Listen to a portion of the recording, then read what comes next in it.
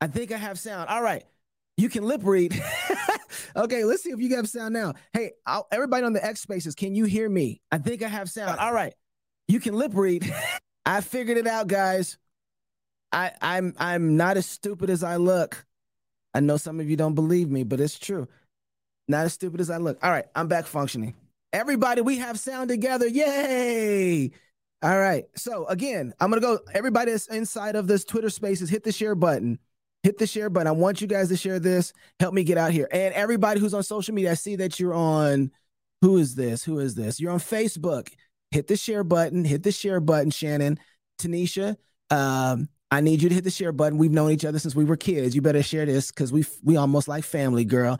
Kathy, I hope you didn't leave. You still there? Hit that share button. Young Flav, I know you were here last time. Hit that share button. Hit that share button. Everybody, hit that share button for me, so that we can get people up in this chat. Cause it is a marvelous day. All right, so here's the deal. I made a promise to you guys last week that I was going to start doing weekly shows or daily shows because I was so fed up with the content that was out there that I was like, you know what? It's time for me to do something. What can I do? Even if it's not a lot, I just want to do something that's a lot better than complaining. And I'm watching all the comments right now, everybody. Just so you know, I'm watching the comments. I'm going to open up some opportunities for you guys to speak in just a second. But let me tell you, this is not the beginning of Knox Unleashed. I know that's what you thought you were coming for. This is not it, because this week is going to be a little hectic for me. But this is, I didn't want to not do anything. I wanted to do something. It's all right with me. Bill with us. Come on, man. And so I'm like, today, here's what I'm going to do. I'm still going to do something, but it's not going to be what you expected. It's still going to be something, but it's not going to be the thing. All right. So I was going to, first let me give you some updates. So here's some updates. Because this week is insane, tomorrow morning at 5:00 in the morning, I leave to go to G3. And I'm going to be at G3 and I'm going to be doing some filming out there for those guys. And so I'm going to be working from the 19th through the 23rd. So all next week is going to be me at G3. I just have this day open. So I'm like, I don't want to not do anything. I want to do something. So let me go ahead and put together at least some short thoughts, crowdsource some content, talk about some things with you guys here.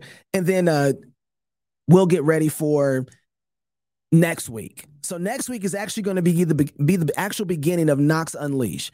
But I wanted to do something. And so let me just tell you, I'm going to be at G3. My goal at G3 is to give you an evening recap of G3, of everything that's going on. So whoever I can get to come and have that recap with me, I believe it might be Josh, trying to get Scott and Josh and Virgil all to come with me every evening to kind of give a recap of the whole conference. And so I'm looking forward to that. So I'll be out there the whole conference, hopefully doing recaps every night. That is at least to get you guys ready and engaged for what's about to happen with Knox Unleashed. And I don't know. We'll see if we like that title. Victor came up with that title. We're going to see if Victor actually came up with a great title. But Knox Unleashed, that's what we're going with. So here's the deal. So that's going to be next week. Next week, we'll actually start Marvelous Mondays, T3, which is Tech Theonomy Tuesdays. I switched it up from last time. Tech Theonomy Tuesdays. Wednesdays are going to be Work Wednesdays. Thursdays are going to be Thread Inception Thursdays, and Fridays are going to be Family Fridays. So that's going to be something extra coming to you from the Fight Laugh Feast Network that I'm going to do. And this whole thing is not going to be recorded. This is going to be live. I want this show to be an interaction between me and you. I'm going to start us off, and then we're going to have, I'm putting my phone here so I can see everybody who's in here so that I can make sure I invite you guys to speak once we get rolling. I'm just waiting for some people to come in here, and we're gonna keep rolling. But I want to engage with you guys. I want to have old school radio kind of vibe where we can talk back and forth to each other and have that a crowdsourced content. That's what I'm working to do. So that's going to be my promise. Yes, I'm going to engage you this week, but the real show is going to start next week. And here's what was on my mind. So this past Saturday, was it? I was riding with my wife, and we were riding down the hill of Lewiston, which is, by the way, if you live in Moscow and you go down to where the Costco is and down where basically all the big stores are, in kind of it's a larger city than Moscow, and it's the closest, biggest city to us. And it's a beautiful drive. When you come from, so Moscow is up higher, and you come down to Lewiston, you're on the top of this huge mountain looking down over this lovely city. Kind of stinks a little bit because you have the paper mill, but it is beautiful nonetheless. Beautiful city. And it came to me, this particular situation. I don't know if you guys know this, but Christian nationalism has kind of become a big thing lately. Everybody's talking about it, at least on the internet, and the pagans are talking about it to get everybody scared. But Christian nationalism has become pretty big. And so there's a couple books out there that are coming from friends of Moscow and Moscow that are really making a lot of news. So you got the Canon Press book, The Case for Christian Nationalism by Stephen Wolfe. And then you have another book that's just blowing up right now by Andrew Isker. Now, Andrew went to Greyfriars, and I knew Andrew for a short time while I was here. I only have a couple memories of Andrew, but we went to the same church. I played basketball when I first got here with Andrew. Nice guy. Didn't have a whole lot of time in fellowship with him, but was able to know him. And the dude his book is going bonkers right now.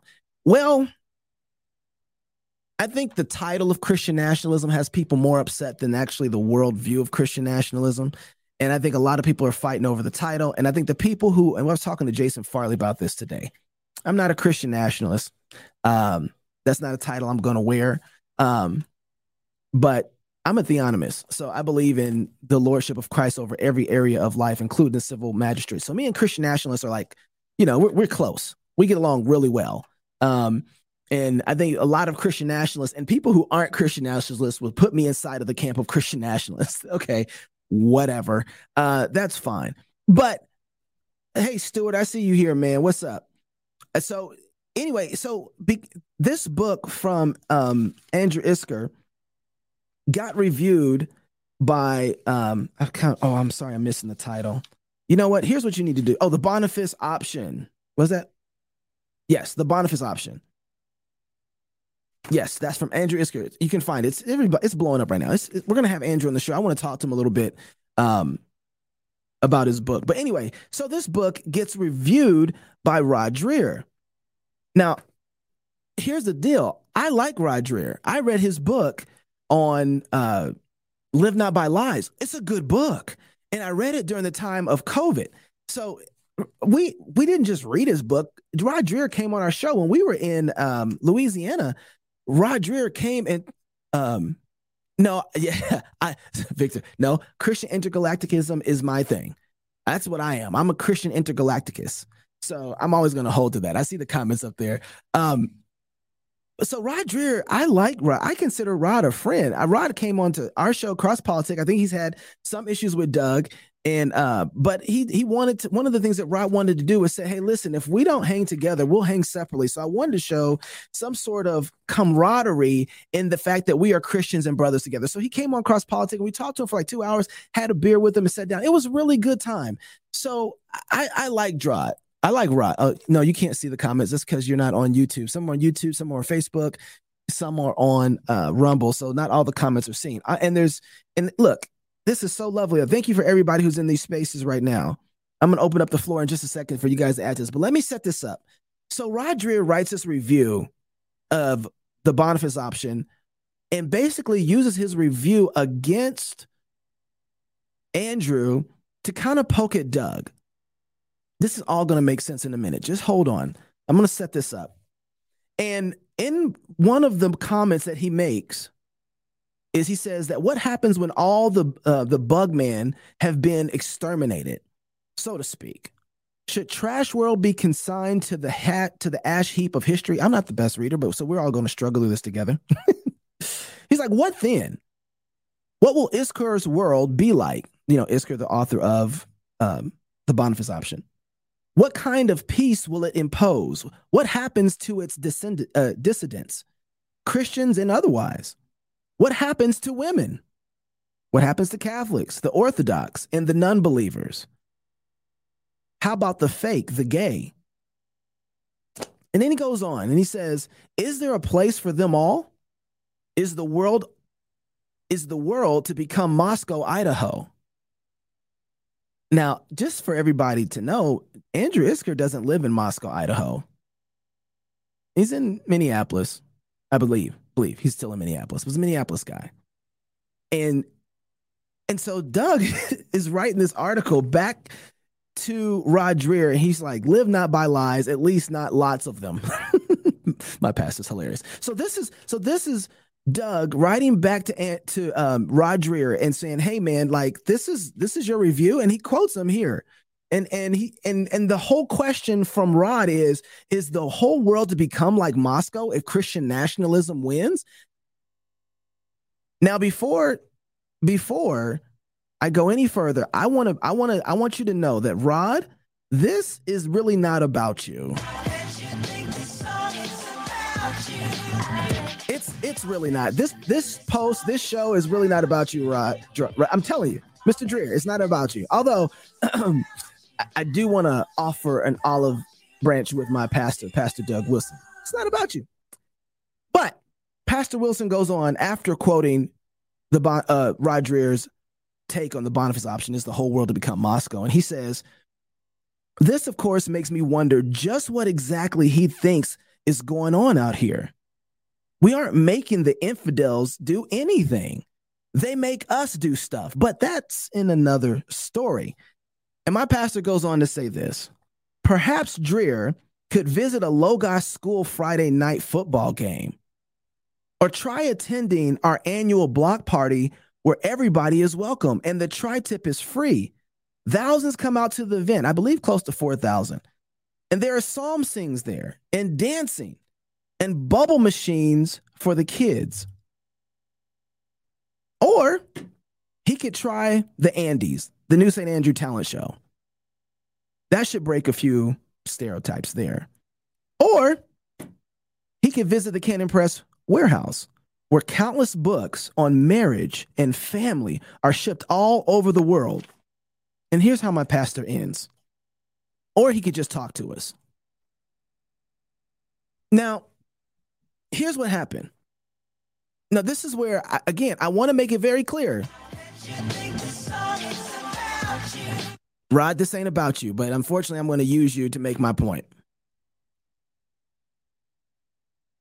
Oh, Pastor Wilson goes on to say, hey, we'll pay your trip. We'll pay for your expenses. We'll make sure that you can have a speaking fee. You can come out to the Sabbath dinner, and we'll make sure that you're protected the whole time you're out here. So, Rod, the olive branch is extended. Come on out. And I thought for a second about this. And this is where the title of this show comes from. The title of this show is An Argument 40 Years or So in the Making. Because what I began to realize as I was driving down that hill with my wife, going down to Lewiston, was that you can't make the argument that Pastor Wilson just made unless you have 40 years of faithfulness to back it up. Logos School didn't come out of nowhere. Logos, and I just want to deal with the institutions here for a second. Logos School came out of Pastor Wilson saying he was doing an event, and the homosexuals and the LGBT folks that were there who were protesting the event told him, that's okay, in 20 years we'll have your kids. And his response to them was, not mine, you won't. And there was the birth of Logos School. And so he created a school for his kids to be able to get educated because they were Christians. So he decided to give Christian kids a Christian education, starting with his own. Well, what happens was his kids started getting older and started getting ready to go to college. Well, I guess it's time to start a college. And that's where NSA was born. And so when Rod makes the argument is all of the world to become Moscow, I'm thinking to myself, like, hey, man, Moscow ain't so bad, right? Like, I like Moscow. It's been really good to me. The people here have been really good to me. The gospel has been preached here. My world has changed. I've learned how to be a man from a lot of these men that nobody here has ever known. You can take all the people at the top that everybody knows who does stuff here at Moscow. You take all those guys are huge and they're blessings, and you move them all off to the side. And the people who have been some of the most impactful in my life on masculinity have been folks that no one here knows. Yuri, I see Yuri. And so I think Moscow's pretty good. When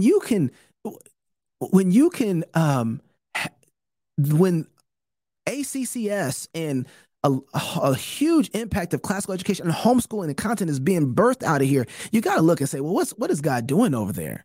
So I don't have a problem with all the world turns into Moscow. I know there's a blessing that's there, but my point is that Pastor Wilson can't make the argument for Rod Dreher to come out here and to partake in what God is doing out here if there hasn't been an argument that's been made for 40 years. He had to start the schools. He had to start, actually, even before the schools, he had to start with faithful preaching and faithfulness in his church, and faithfulness to his wife, and faithfulness to his children. And I was thinking to myself, what is the kind of argument that I'm going to be able to make in the next 40 years to somebody who is doubting what Christian faithfulness looks like in the world? And this is where I really want to turn the corner, because this isn't about Rod at all. It's not about you, Rod. It's not. This is what I want to think about with you guys tonight. Everything that we are doing right now, and I think about this when Paul talks about the family structure, he breaks out the hierarchy. Oh, I can't remember if it's in Titus or Timothy. Jason's told me so many times. And one of the things that you guys, if you want to speak inside of the spaces, go ahead. I'll invite you guys in to speak. But one of the things that Paul does, he's like, hey, just so you know, women being faithful to their husbands, obeying their husbands, raising their children in the fear and admonition of the Lord shuts the mouth of the pagans. It shuts the mouth of those that have anything to say. And so in order for us to be able to make a great argument, Christian faithfulness has to be at the forefront of what we're doing right now. And I've been thinking about this. It's like, you can't, the block party that we're doing from Grace Agenda had to come from a whole lot of other building in other places. And they just started doing that since, in the last 3 or 4 years, maybe, with the Grace Agenda block party, maybe 3 years. That's not something that just popped up and happened. There's been a lot of Christian faithfulness. And this is what gets me, just so you know, there's a lot of people. And there's some of my buddies and friends that I love are talking about Christian faithfulness is the most important thing out there. And I want to say this. Yes, Christian faithfulness is important, but don't separate Christian faithfulness from covenant faithfulness and blessing and curses. When you are faithful and you obey what God has told you to obey, blessings come with that. That's the 5th commandment. Obey your father and mother that your days may be long on the earth, which the Lord your God has given you. Christian faithfulness actually has an outcome to it. It's not just in your head and in your heart. No, it bleeds all the way out into your fingertips. And so if we are so the first place that I want to be able to make, I'm like, man, I've been married almost 19 years. And I was thinking about this. My marriage, to my love for my wife, my faithfulness to my wife, my consistent godly living before her is an argument of faithfulness of the blessings of God that has been 18 years in the making and still going. And I was going to say, like, men, husbands and fathers, you are making an unbeatable argument in your Christian faithfulness to your wife and to raising your children in the fear and admonition of the Lord. Huge. Juan, we need more live CP in our lives. I hear you, bro. We're working on it. Everything is an argument. And what happens in 50 and 60 years making those arguments? I was thinking about this. My kids, when I have grandkids, no, you can't post comments on some destination. When I have grandkids, they are going to be an argument of godly, faithful living, that obedience to God breeds success. And so long as you stay faithful to God, he will bless you. And we are forgetting that so when we talk about power and how do we affect society and how do we have power and take over the government and all that stuff. Faithful living. Faithful living produces the blessings of God. It's a prerequisite to the covenant. And everybody acts like, well, there's no curses in the New Testament. Of course there are. There's no blessings in the New Testament. Of course there are. And as you are faithful to God, you're making an argument to be able to use in your conversations to shut the mouths of people when they challenge, well, this Christian nationalism stuff. How do you think that's going to work? Well, I'm going to live faithful, honor God. And as I take responsibility, authority is going to flow to me. And then I'm going to live godly and righteous, and I'm going to rule well. I'm not going to take a bribe. There's an outcome to that. It's your position in your home as a husband, as a father, qualifies you to be or not in the position of authority. Somebody, Juan said, bruh, if our 7 children each have 7 faithful children and their children have 7 faithful children. That's right, Juan. You ain't lying. That's right. All right, let me see who's in here. Nobody, I got all these people in Twitter Spaces and nobody wants to speak. I see you. Okay, that's fine. I can keep going. So I just want you guys to know that and this is all I really came to say today, because I didn't plan on having a very long show, but I just wanted to make you understand the moment, the now, not to be Gnostic. Every moment that you are living in this life, you are making an argument of faithfulness or not. The small things, changing diapers. I always think about changing diapers because it seems like one of the most gross things to do for a human being. And when I think changing diapers, I'm not just talking about changing diapers for babies. Some of us are at the place now that we're going to be changing diapers for our own parents. Don't give that responsibility off to somebody else. Take that responsibility and let it humble you. Learn to love your parents. Learn to be faithful. I mean, you're making an argument there. Every small thing that you're doing, you're creating an argument that over time is these kind of arguments are like wine. These faithful arguments, having family worship with your kids, they're like wine that over time they produce a certain form of potency. Pastor Wilson couldn't ask Rod Dreher to come out here if he hadn't been building something. Pastor Wilson couldn't say, hey, why don't you come taste and see what we're doing out here, that it isn't what you think, unless he had been building something. And so what is the argument that you're making? And every day, everything you do, you're making a particular type of argument.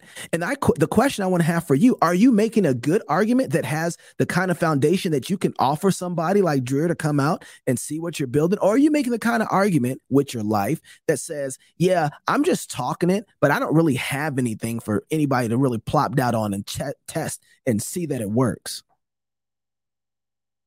And I'm saying that right now, that's all I'm testing out. And so everybody, I don't care who you are, even my friends inside the Christian Nationalist group, I want to say, show me what you built. Show me your argument, right? The humble home. I'm going to read this. The humble home just said, I just had a really hard day with a clingy, teething infant, and sometimes I'm tempted to see my days as worthless, but you're so right. It's being faithful in the small things in all things. Way to go, Mom. That's tough. That is tough. Look, I've been there. I praise God for my wife who's handled those really, really late nights. But that is the kind of glory that pays back tenfold. And that's the kind of glory I think a lot of times that God rewards that man can't.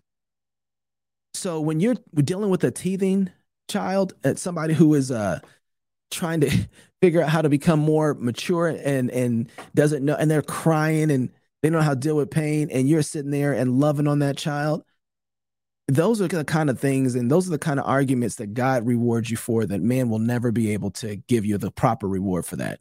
Because what you're doing is teaching that little child of what it looks like to be loved in trouble, right? I was just watching Kurt Franklin's documentary, a short piece of it last night, and I think he's calling his new doc Fatherhood, or his new album Father's Day.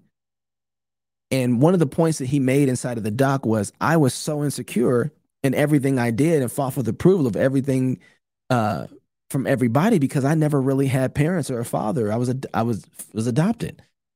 And the things that moms do, oh, what an argument. Who's going to beat that? That kind of thing, sis, I just want you to know, it might not feel like it, but that's the kind of things that shuts the mouth of pagans. I just got to say this. Humble Home, I watched a piece where people were asking folks, hey, would you kill somebody to protect your child? Or would you kill for your children if they were in danger or something like that? And all these people were saying no. No, I wouldn't do it. No. And I was just like, we are so in a Romans world environment where the women have lost their natural desire to be mothers and to love their children. And I see you here, Adrian D. Heath. I'm going to give you a chance to speak. I'm going to let you in. You go ahead and mute your mic. We've lost our natural desire that even to protect the life of their own child, they wouldn't kill someone. And I'm like, my wife is a whole another way around. She like, I'll kill anybody who won't kill someone else to protect their own child. And I'll take your baby and raise him for myself.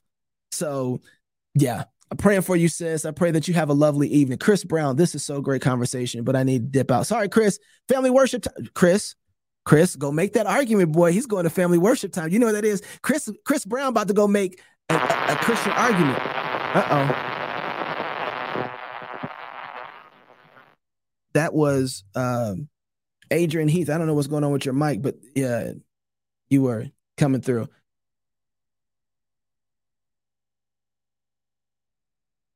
I actually told my husband to get my concealed carry. Don't play with mine. Yeah, y'all. Hey, listen, everybody right now, remember Humble Home in your prayers as she's taking care of a little one. You know what? The value of, I got to tell you what I just read. Okay. Hey, Adrian Heath, are you there?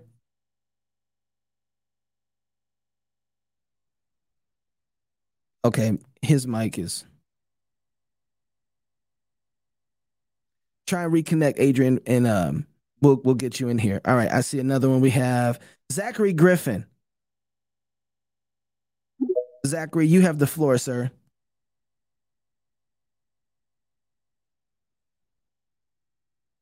I got you, Zach. Go ahead and unmute your mic, Zach, because your mic is muted. Here we go. All right, can you hear me all right? Yeah, I got you, yes. All right, I'm just kind of popping in for a second. I apologize. I didn't get the whole context of the show. But one thing I want to say is we and you actually had a conversation in Coeur d'Alene once where my wife and I were kind of new to the whole Reformed theology and all that. And we had mentioned that the post-millennialism is what got us first. And you had actually mentioned that that's where it starts and eventually everything kind of comes together. You were definitely right. It has actually come together quite a bit, all the other aspects of it. But in the topic of like a long-term fruit, one thing that was a big argument for my wife and I was just seeing the fruit of focusing on the family and having a biblical order of things. And when you go to a church and you see that, which we went to a CREC church up in Coeur d'Alene, and seeing that not just the parents were worshiping God, but the kids were also with them, and it was a whole family worshiping God. And then you go and you see them outside of church and they're living a biblical life in this covenant family. The real fruit of that and the best argument is when you actually see the fruit of what's coming from that lifestyle. And to my wife and I, anyway, that was the best argument, was like, well, we want our kids to know of knowing God. And if following this pattern leads to that, then that's where the real fruit is. And just all I want as a father is for my kids to grow up knowing God. And after seeing that, again, it's a long-term kind of thing. You know, it doesn't look great when you're changing diapers and you're, dealing with teething issues and all these, smaller issues. But when you're raising them to know God, that's where really the best argument comes from. It's just seeing the fruit in the family and how that produces over time. You know what? That's really good. That's really good, Zach. Was this when? Was that when we had the guys from the Babylon Bee out there that we met? Yes, sir. And you're the one who brought us all that good tobacco. Yes, sir. You know what, brother? Let me pray for you right now. God, in the name, just want you to be blessed, brother. Highly favored. May your tribe increase. Make sure that I just very grateful for all that good tobacco. Good talking to you again, Zach. Thank you. Um, I just want to piggyback on what Zach said and say something. I was sitting at my dinner table maybe about 3 weeks ago, maybe longer, maybe a month ago. And my children, I have 7 children. My oldest is 15, about to be 16, and then just go 2 years all the way down till you get to the 3-year-old. And at my table for 2 hours, we laughed, we talked rich theology, we mocked a bunch of pagans, we talked about the beauty of the gospel, we talked about literary stuff that I don't even know how my kids know or learned, and so grateful for Logos. And at my table, we were having high form comedy that was fast paced, full of glory and cheer, and nobody wanted to leave. It just was overwhelming. And I sat there for like 15 minutes or so afterwards, just blown away at the blessings of God in that moment. And I was trying my best not to break down in tears because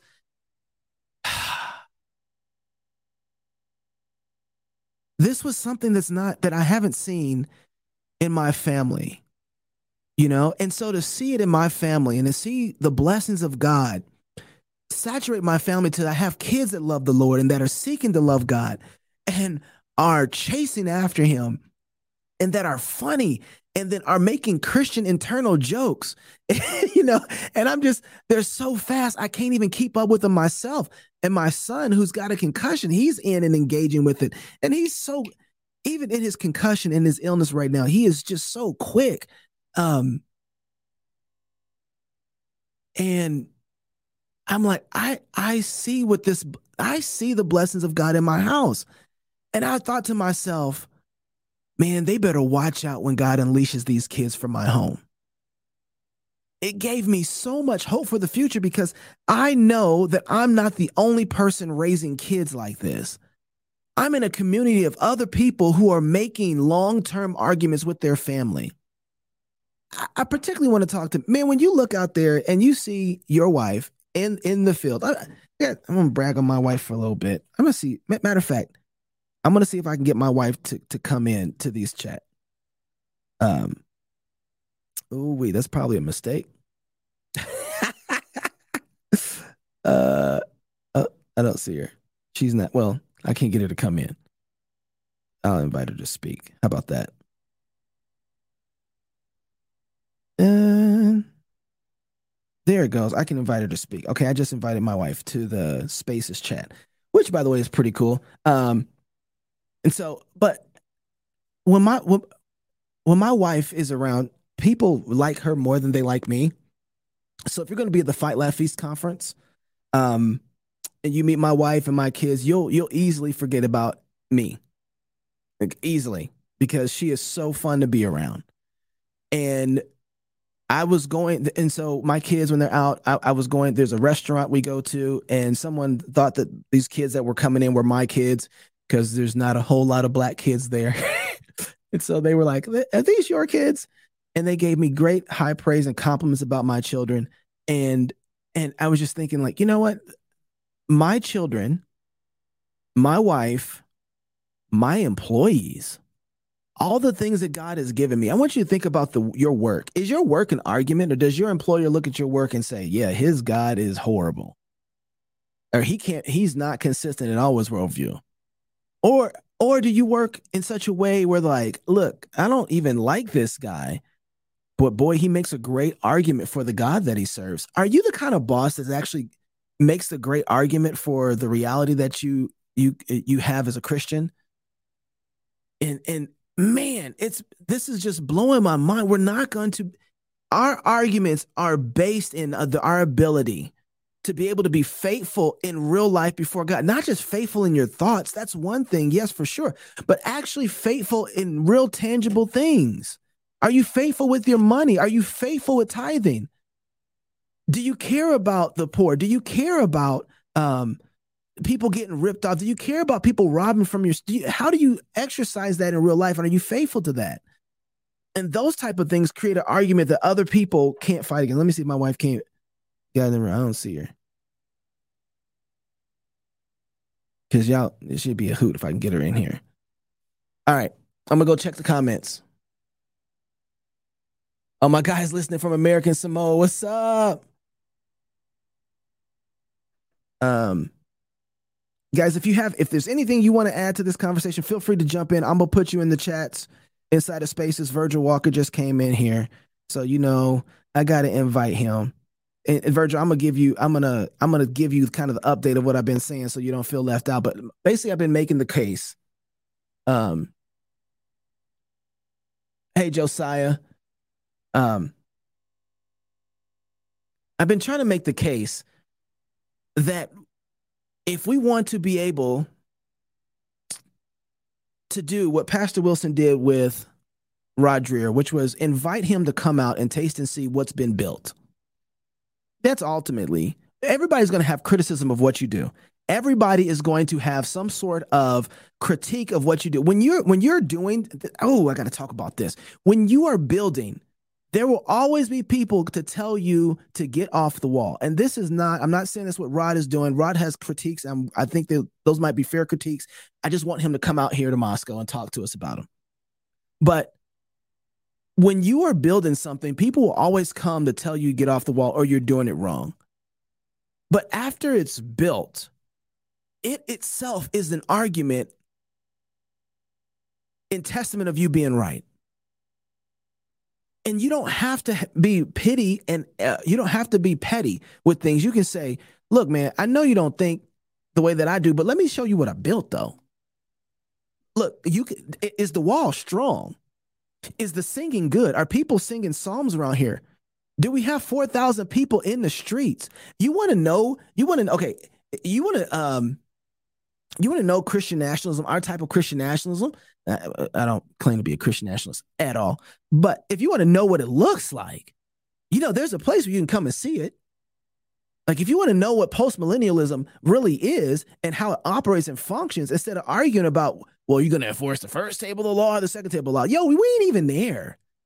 We ain't even there. What are you talking about? Why don't you come and get some of this free tri-tip, my guy? Why don't you come sing some songs and have some beer with us, my guy? Why don't you come in these streets and hear these talent shows from these schools? Why don't you watch all these thousands of kids get educated, my guy? How come you don't point to those things and say, oh, that's horrible that they educate so many children? Get out of here. That's not a great argument. So as Christians, I want us to make our arguments on what does your faith do? I don't want to hear about how solid your theology is. I really don't want to hear about how much you got it right close to the reformers. That's cool, my guy. I want to see what it is you build with your faith. What does it do? What does your faith do? Does it create a form of faithfulness for people? Does it provide? This is James, right? Show me through your works. If you got faith, it should produce something. Oh, we are absolute fantastic critiquers inside of Christendom, aren't we? Virgil, I know you getting ready for. I keep on inviting you to speak. You must be in a place you can't speak. We are great critiquers of everybody. Virgil Walker in the room, everybody. He trying to ignore me. Oh, Pastor Toby just retweeted this space. I hope Pastor Toby come in here. I love that. But this ain't a time for talking. Oh, Virgin popped in. The time for talking happened. I've been in this game for a long time. And so I'm happy that when the new guys come in and they want to talk about a bunch of theology and fight over that stuff, I love that. I really encourage that. Go do it. I'm going to let a lot of y'all have that. Because I want to, Virgil's amen to me. Come on now. Hey. Preach up. I want to know, how are we going to win the world for Jesus? Show me what that looks like. Virgil, you want to throw something in there? No, man, I'm just, it's late. I'm leaving the GICC, man. I saw you were doing your thing and I just came to support, man. I love it. You know, I'm all about that life, bro. It's like, what are we doing? Let's stop talking. Let's start doing. I want to link up with people who are doing. That's why I link up with you. So that's what's up. All right. So here it is. G3 is about to start. It's going down. Yep. How's it looking? What are you excited about? It looks great, man. I'm just driving out of the parking lot. They've got a massive tent that they're putting up.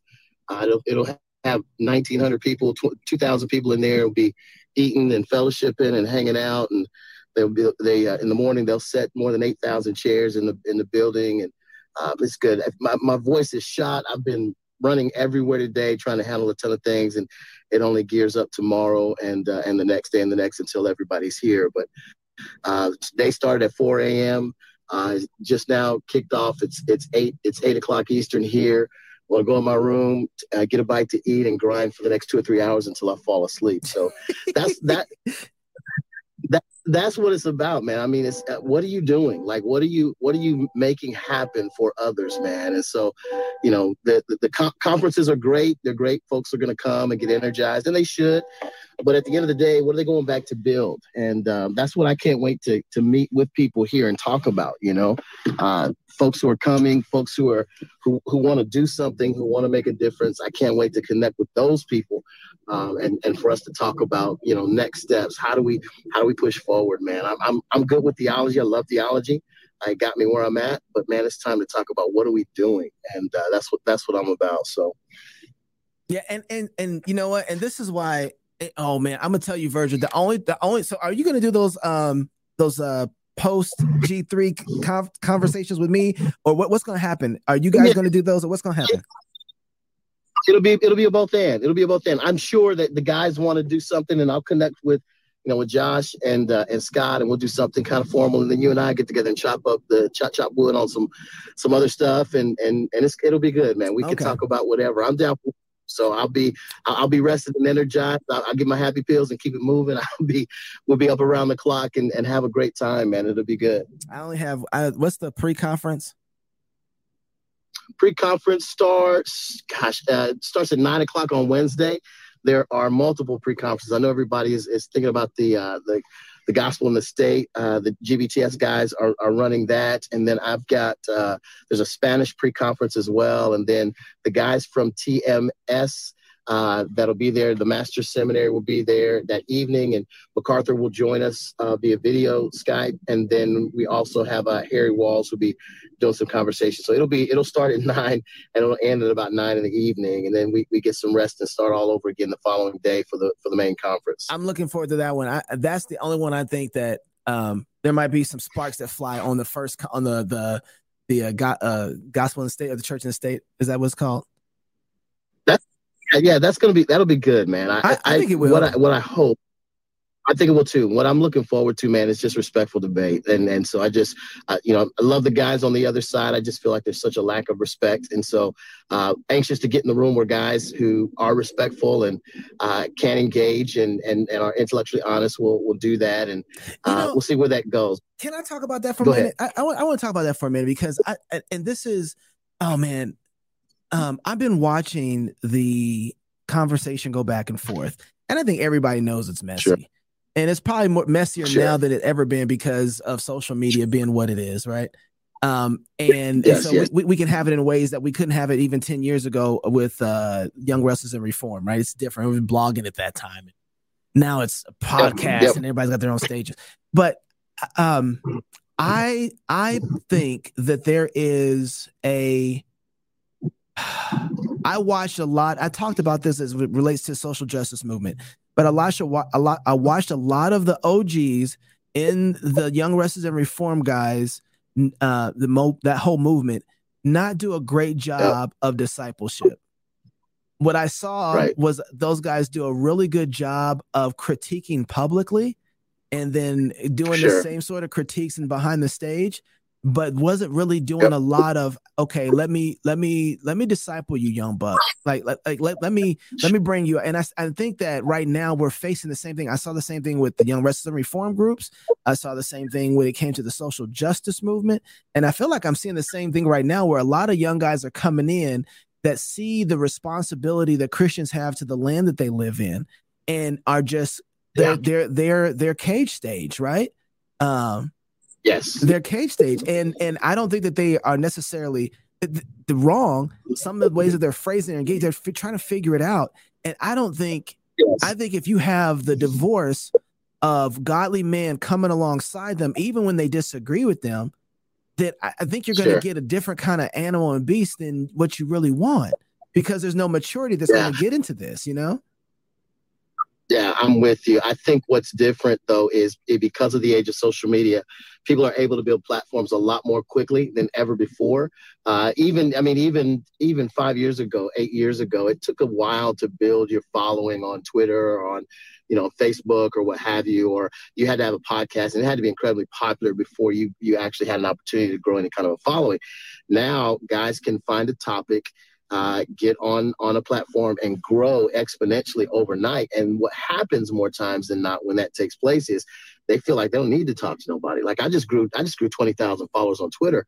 I don't need you to disciple me. Like I got this. I know what winning looks like. And so you're the old one. You don't know any better. Sit down, be quiet, go somewhere with that. That's kind of what, the kind of thing that's happening now. And again, I'm not pointing fingers at anybody. I think that's just the nature. And whether it's in the area of CN where we are or any other arena, you're seeing that there's just a disconnect between those who are younger and have grown a platform, have a voice, and feel like they don't need to listen to anyone. And those of us who had respect for those who were ahead of us, and we looked to them and kind of got guidance from them. And at the end of the day, I get it.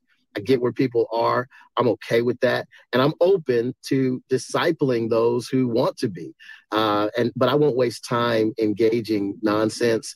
And again, people may accuse me of being one who created nonsense. And if I'm guilty, you know me well enough, and others who do know me well enough know that I'm the first to say, hey, my bad. I missed it. Let's fix it and let's move forward. But that's not where we are. So I get it. It's all good. I'm gonna keep it moving and pushing with the folks who want to. And I don't have. I'm an older cat, so I've only got so many years, man, to make such a dent for the sake of the kingdom and gospel. And I plan on using as much energy as possible in that direction rather than trying to debate other believers. So. Yeah. Look, like I said earlier, I don't mind. I really don't mind the debate. I really don't. Like I'm good for it. I think though that I've come to a place now where it's like, okay, it's good. Y'all go debate. I've been, Virgil, you know me. Like I've been on this side of the debate of theonomy since you've known me. Like, yeah.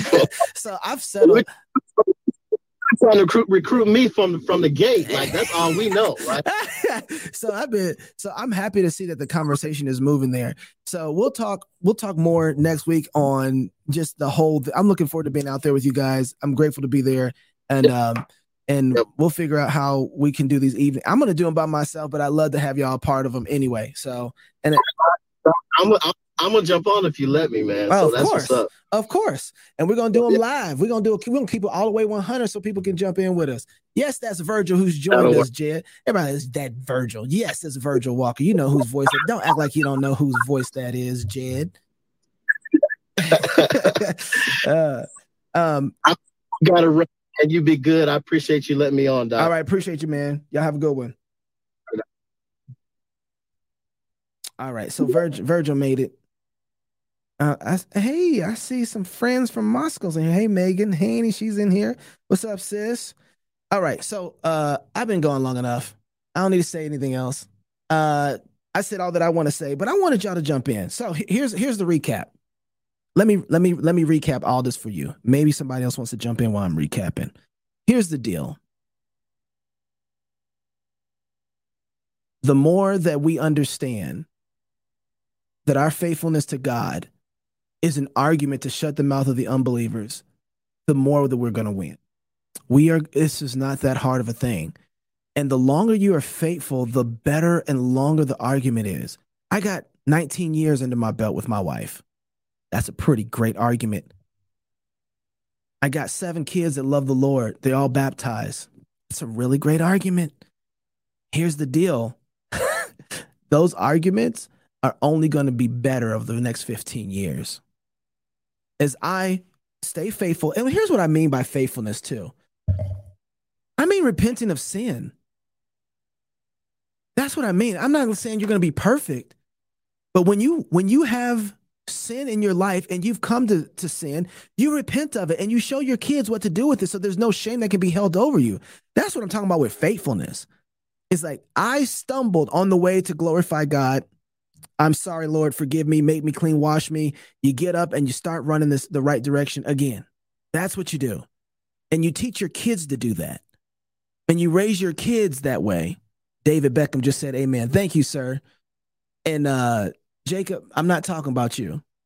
Although if it applies, if the shoe fits Jacob, then wear it. Oh, somebody just here we go. Let me bring this person in. Regular man, you just got the rights to speak, sir. The floor is yours.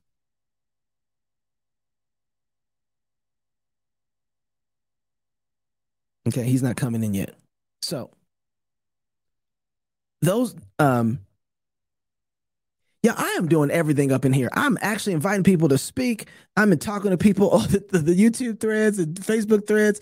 I am doing everything. So if I lose a train of thought, y'all work with me. I'm just trying to figure out how to make sure that we can have some dialogue. But my whole point is this. That faithfulness over time becomes a huge force, and nobody can speak against it. And if you're not practicing faithfulness to God right now, you're not going to be able to make those kind of arguments. You're not going to be able to make those arguments about my Christian kids have a Christian education and they live Christian lives before God, and they have plenty of kids that now serve in our community, that are now mayors in our cities, that are now on our city council, that are police officers in our cities, that are governors and congressmen in our cities. Lauren Boebert, that's the argument that we've been making lately. That's our arguments. Our argument is, hey, here's our best. A lady who's left her children, has a child, a 17-year-old who's having a baby, and left her husband and is getting felt up inside of a theater. That's our argument.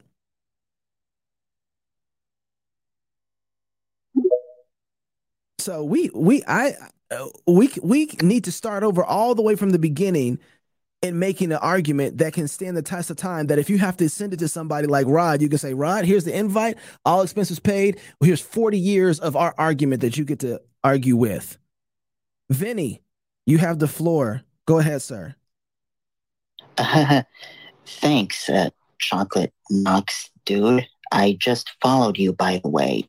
What's your name, sir? How are you? All right. So, bye, Vinny. We're just going to remove him from the speaker list. Maybe it was me, but did that sound weird to anybody else? And I was just afraid of like, well, what's coming? Look, if you sound weird like that, I'm just going to hang up on you. I'm just going to tell you right now, I ain't going to play it. That was just weird to me. And if I get the weird vibes, you gone. I ain't playing it.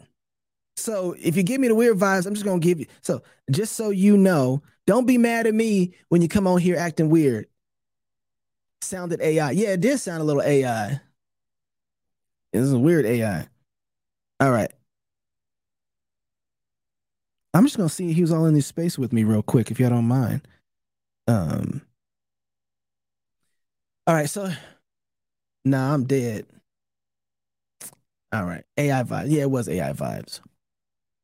Well, yeah, this is so. I was saying something. Oh, listener request.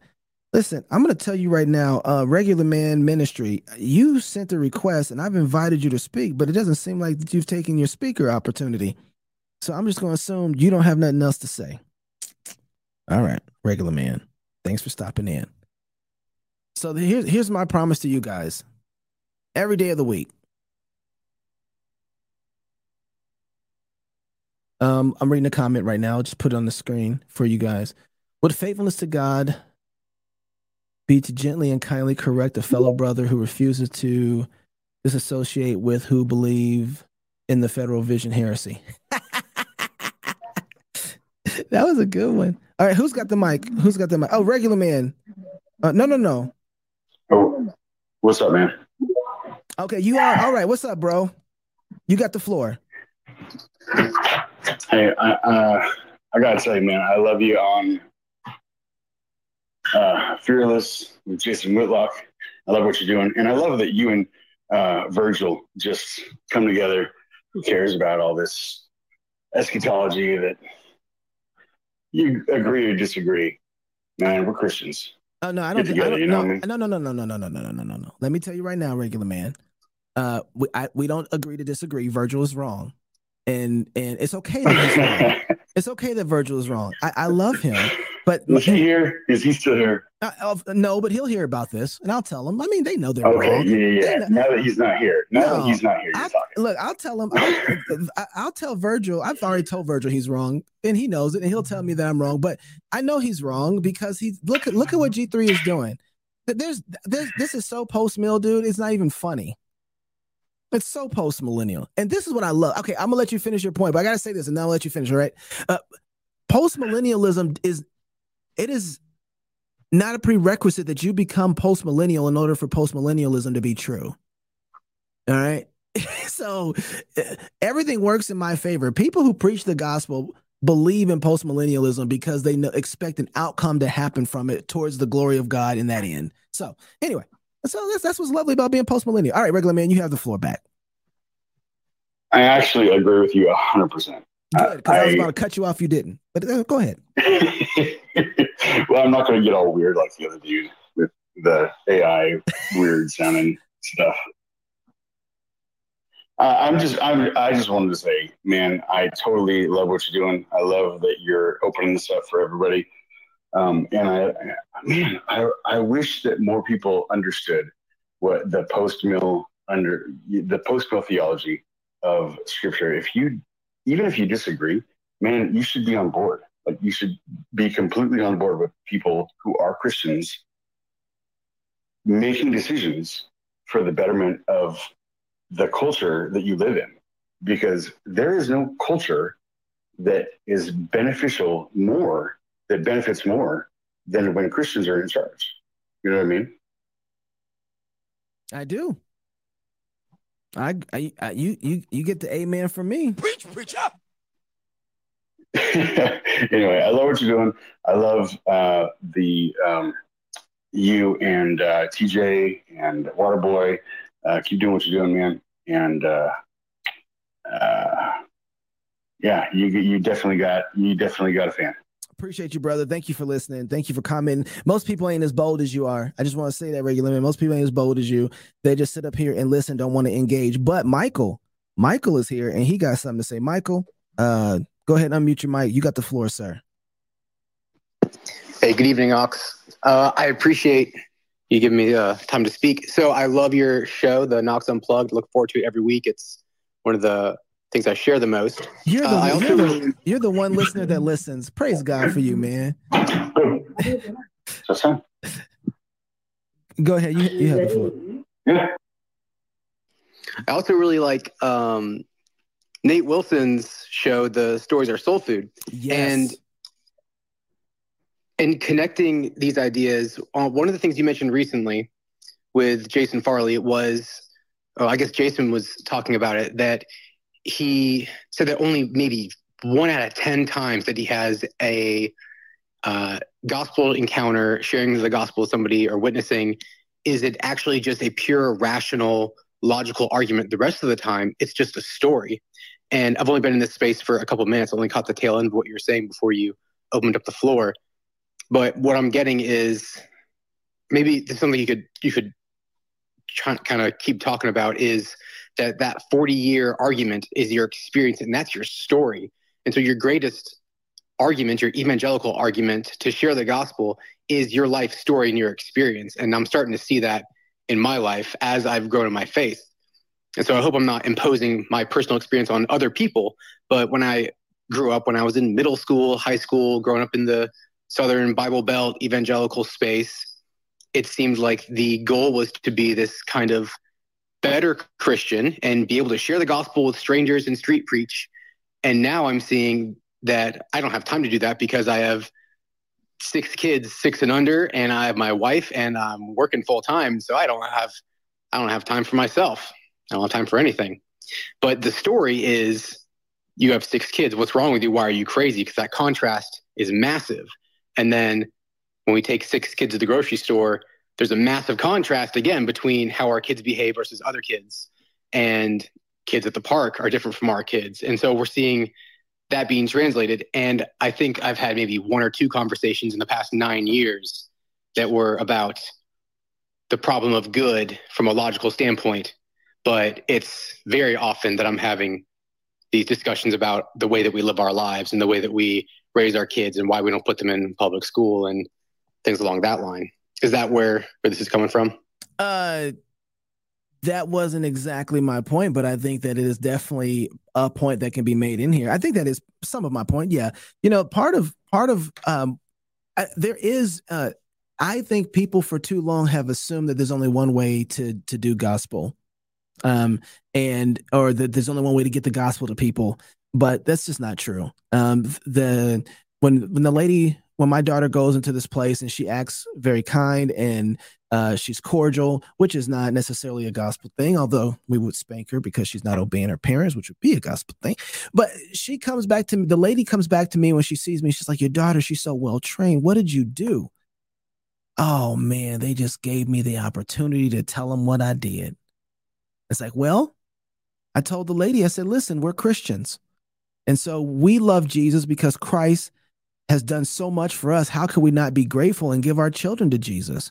And so the truth is, we teach her to love Jesus. We teach her about God's law and that she was a sinner. And I go through and I fairly make it quick and lay out for her as like basically, and then I sum it up. I tell her the whole thing. I summed it up. I was like, you know what? It's really simple. I was like, we baptize our daughter, we spank her when she doesn't obey God, and then we teach her what it looks like to obey God. And it's amazing how that they learn what you teach them. And so we teach our daughter to act like a person who has been bought and purchased by Christ. And that has implications on how she treats other people. They're made in the image of God. And so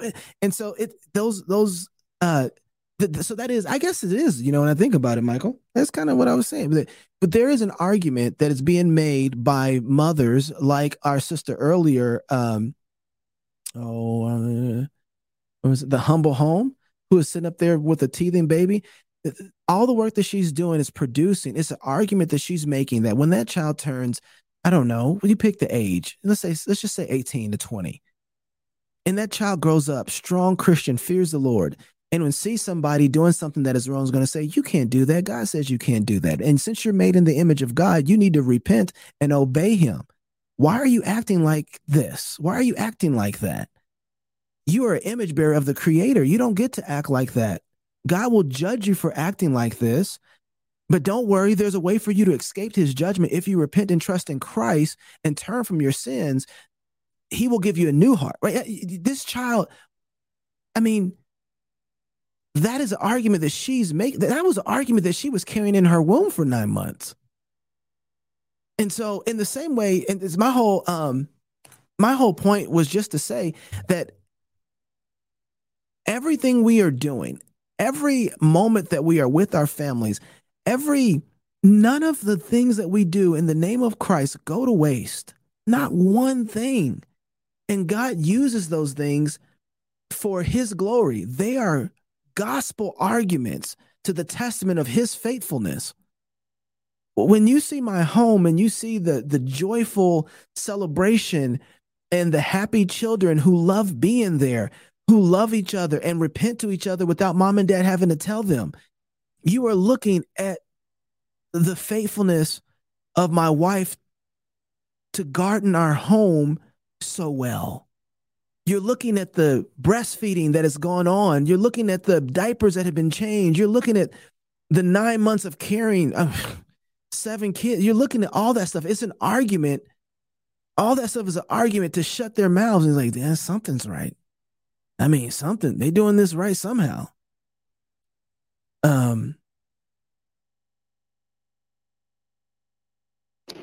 Was it C.S. Lewis that said that the beauty of the stars is only seen against the dark blackness of the night? And as our current political, cultural moment in the United States and the world, and the rise of technology and availability of the internet, as that all rises and things get crazier, as wild as the past couple of years have been, and as much pain and suffering, it flipped our lives upside down. But I'm thankful for it. And as things get worse, I'm still grateful for it, because it's more and more enabled us to see the contrast between how God wants us to live our lives and how the world is going. That the the wisdom of God is folly to those that are perishing. And now it's becoming more and more evident where Aaron Wrenn talked about I grew up in the neutral age, according to him. And then 2016 was the negative world. So I was in the neutral world, maybe in Georgia or in the Bible Belt. There was a church in every corner. Everyone I knew was a Christian. And so, be a city on the hill and be salt of the earth. Well, that seemed like everyone to me.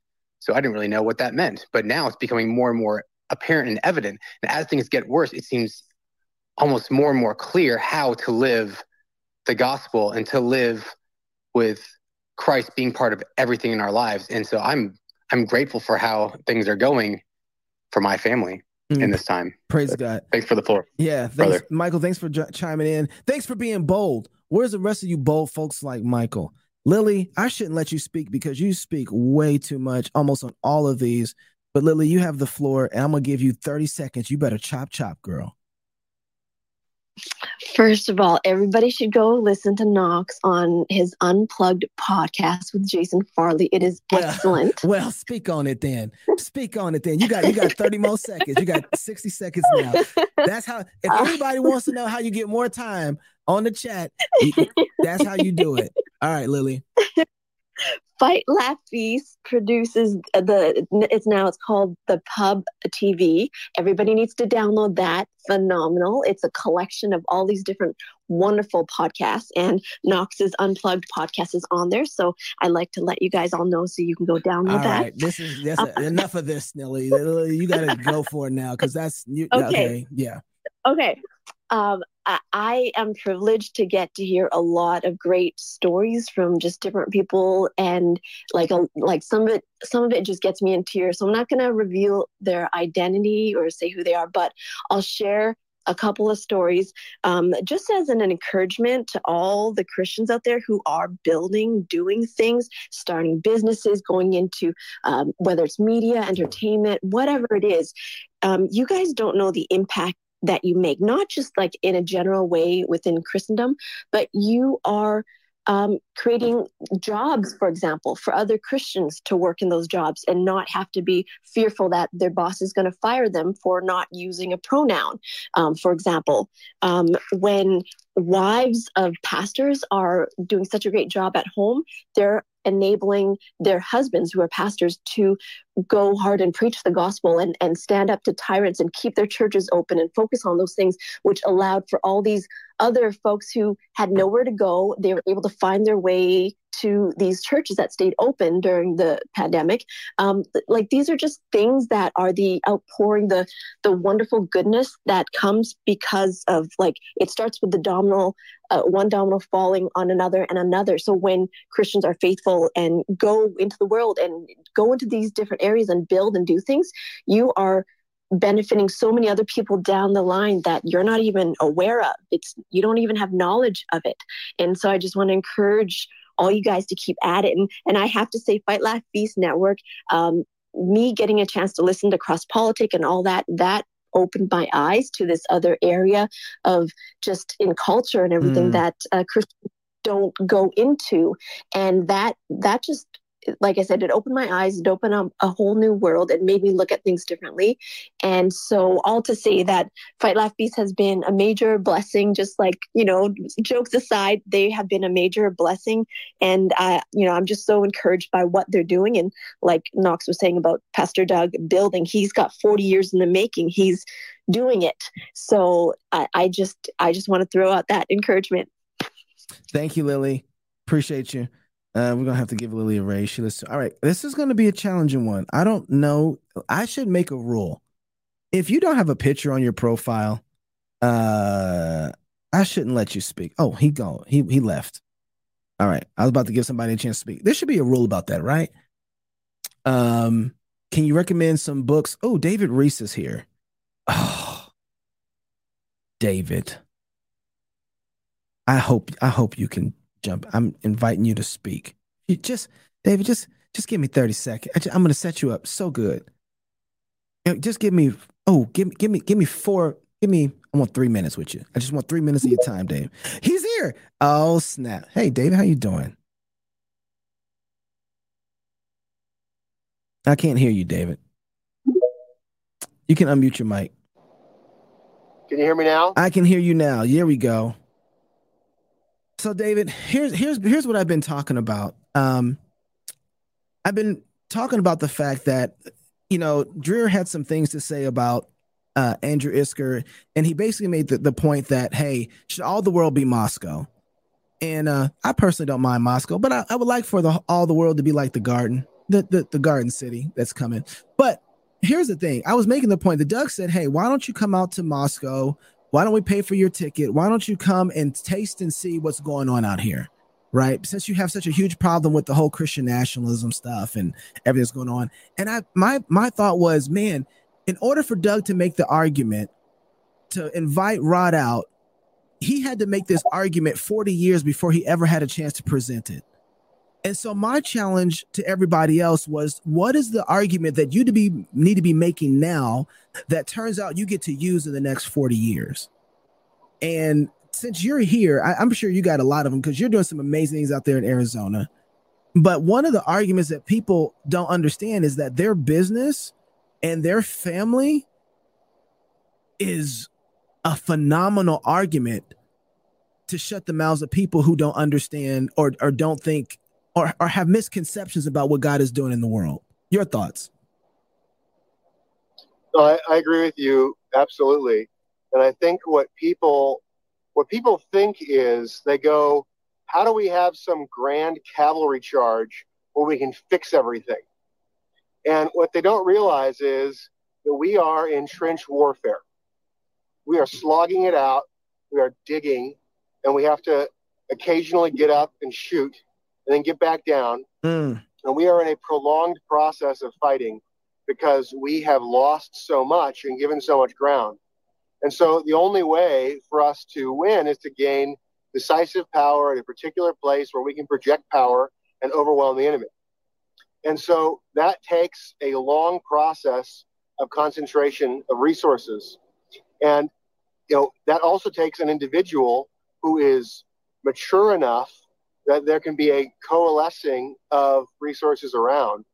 And so ultimately, hopefully, the elders of a church, plural, would be the kind of men that are able to do that. One of the qualifications of an elder is supposed to be cosmion, which is often translated well behaved, which kind of sounds like they're supposed to be like a little boy who's like not making too much noise.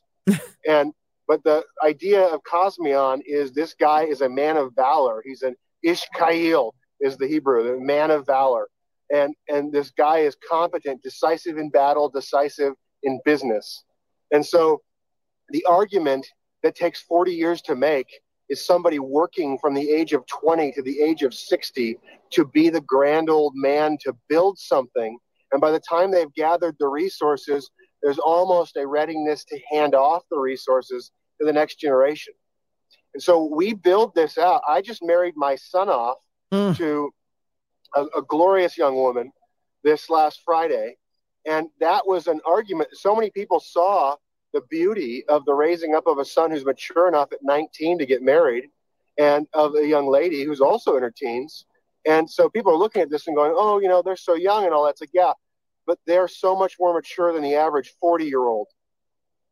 And so their work as they build a home 20 years from now, people are going to go, yeah, they weren't too young, God willing. Yep. And so that time of raising him and then his time getting to a place where he's got children, that's that. But I'll tell you what, by the time they've got children that are basically adults, there's going to be a lot more people that are mature and able to do it. So the building of the community it goes from the individual to the household, to households coalescing together, into churches, to having the resources by owning estates and building them out, being an Ishkail, being a man of valor, and having the resources to be able to have magistrates that are Christian men.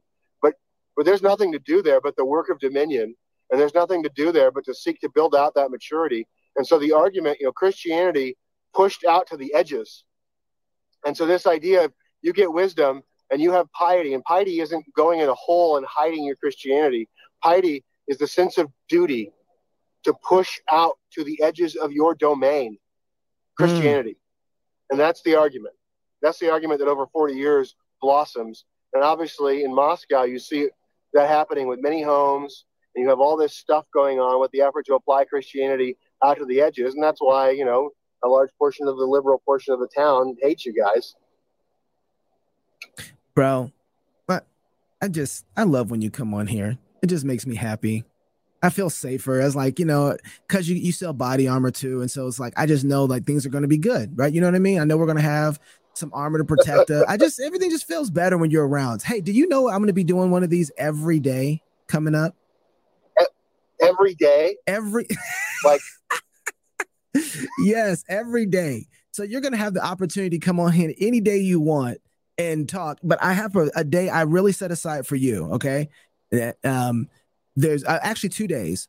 On Wednesdays is going to be work Wednesdays, and it's reordering of work. All right. I think that we got the wrong conception of work. We think work is to pay bills. It does that, but really we work because we're made in the image of God. And I think there's a huge conversation there. And so I think I want to invite you to choose if you want to come on Wednesdays, or here, check this one. I think you're gonna like this one. Family Fridays. On Friday, we want to reorder our understanding and the importance of family. I think I got this from you when you start saying people underestimate the importance of the family in every area. And so you can choose what you want to do. But I'm like, you know what? Feel free. If you can make it, come in for either one of those. I love you every day. But I really want to like lean on you on one of those days, because you really do a great job of talking about work and, well, everything, but particularly work and family, because of the way you look at it covenantally. So. Oh, okay. I didn't get it. Thank you, bro. That's an honor. I'm looking forward. Well, no, but I'm just, you and I think we have something. Is it this Thursday that we're doing the next, you know, civil covenanting thing? I'm at G3 this Thursday, but we can figure it out. I've got it on my calendar for someday. Forgive me. I might be misremembering. I've got it on for someday. I don't know. So forgive me. Yes, I'd love to come on, and I'd love to continue our civil covenanting conversation. And I know we've got a time scheduled for our next one. I'll have to double check when that is. So forgive me. I'm driving right now. Do your thing, man. We'll talk soon. And congratulations, man, on your son. I met them. They're a beautiful couple, and I think God's going to do great things for them. And you're right. There's a wonderful argument that's being made there. And may your tribe increase, my guy. Jake Perry, I think, is up next. Sir, you have the floor. Go ahead. Hey, Knox. Oh, hey, honey. Sorry, feed my daughter. I'm not calling you honey, Knox. That was a little weird. I felt a little weird. I almost got the hang up. Yeah, that was my little girl. I'm feeding her right now. I think so. I'm not a Christian nationalist by any means. I am a Rushdoony theonomist. Me too. And so but here comes the wild part. So our church, were you at the Bonson conference, Knox? No, I wasn't. I don't get those invites. Okay. Oh, brother. I wasn't there either. I can't remember why I wasn't there. It was my wife's birthday. That's why I wasn't there. So my pastor met Pastor Doug and Pastor Toby, met Jeff, and so I'm in Escondido, man. We're light shining for theonomy, and not just Christian nationalism, but Christian universalism. The whole universe belongs to Christ. I call that Christian intergalacticalism. Oh, I love it, man. That's great. That's even better because it sounds less heretical. But so my 40-year argument in the making type thing is just be faithful to the Lord. If you got kids, go baptize them, like for real. Love your children. Yeah, they are believers. The Lord saved them. Treat them as such. Treat them as if they're in Christ. Be faithful to them and teach them to be faithful to the Lord. And when you do that, you raise up an army. When the Bible says that your children are like arrows in the hands of an archer, let me tell you something. Archers don't do anything but kill what they're hunting. And what are we hunting? Idols. We're looking to slaughter it before they slaughter us. So raise your children in the Lord. And when you do that, the Lord will bless that. No two ways about it. And also being faithful in the gospel ministry. When you go and you preach the gospel to your friends, your family, when you go to the open air, you're continuing to be faithful. So even if people don't like Christian nationalism or theonomy, well, I got good news for you. Jesus said that the kingdom of God is like a mustard seed, and it grows so big that the birds of the air make their nest in it, which means that the whole earth will be full of Christians. And if you don't think that that's going to overflow into politics and economics, your thinking is a little skewed, because it will. And this is the post-millennial hope that we have, is that in our preaching, the elect of God come, it overflows into politics, it overflows into economics, and eventually, as the waters cover the sea, all the nations will come to Christ, and that will affect everything, every sphere that we live in. And so whether we like it or not, every nation will come to Christ, even for those who don't like Christian nationalism or theonomy. So that's my 40-year plan. Preach and have babies. Hey, thank you, brother. Appreciate you jumping in here, being bold and jumping in the conversation. All right, who we Evan John O'Brien.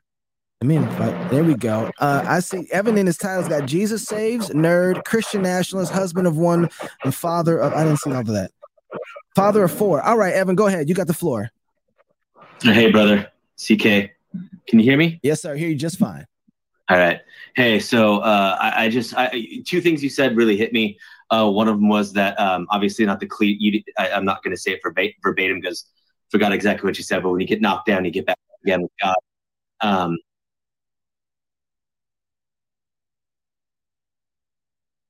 so the thing is that when you said about the children when they're hold on 1 second. We're getting double. When they're homeschooled, there we go, and those things, and they go to someone's house and they have these great experiences. That the people have these great experiences with the children.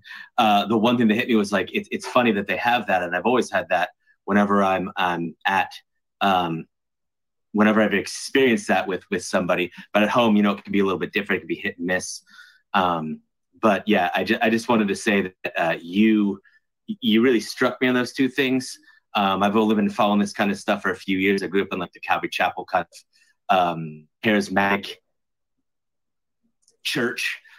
So when my wife found Wretched a few years ago, and then I found people like you and Durbin and White and your Pastor Wilson and all those things, it really has been an experience that I enjoyed. So I just wanted to say thank you for everything you do. Thank you for piercing our hearts the way that they need to be pierced, and thank you for just giving us just a reason just to get up in the morning and say, hey, you know what? God is the most important thing. Our children need to know Him, and just to move forward in that way. So that's basically all I wanted to say.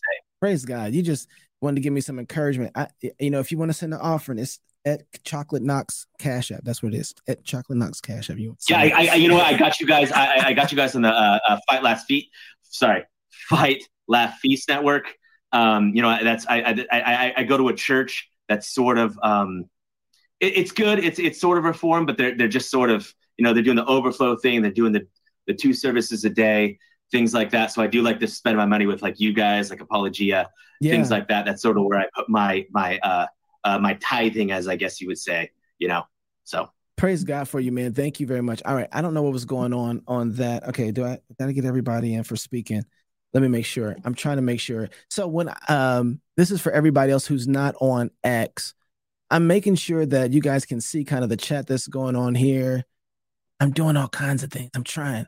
I wish I can bring people in who are on other platforms too. Oh, here we go. All right.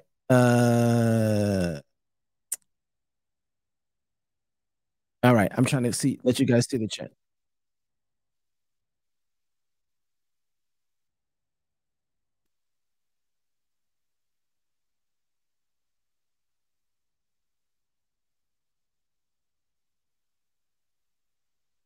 I think I did it. I think I fixed it. Sorry, you guys are getting feedback here. All right, we have fixed the feedback. Who's up next inside of the chat? We got Evan, had Jake. Stuart, what's up, man? I see you made it in here. You didn't think you were gonna make it in for lunch, but you made it. Y'all, look at this. We are doing really awesome. We hit over 30 here inside of the spaces, and we're doing social media pretty good.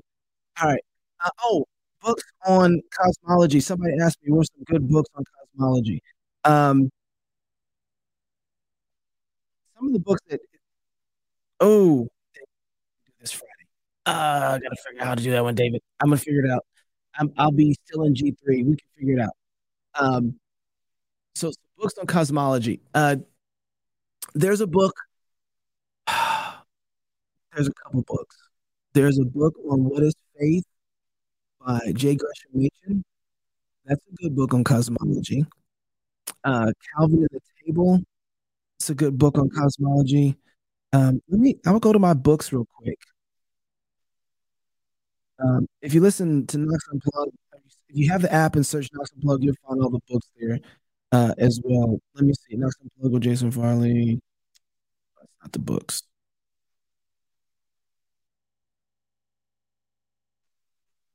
Here goes the book list. All right.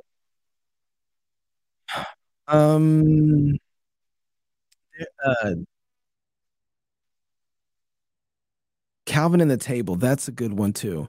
And here's why those books are important because uh, our understanding of cosmology has to be around the things that God has given us to understand the world through, which baptism and the Lord's Supper. Those are good places to help orient your understanding of what kind of world it is that we live in. I find those to be extremely helpful. Um, Trying to think if there's any other books I can think of off the top of my head. You know what? I will figure out those other books and I will bring those to you the next time that we do this. So everybody understands.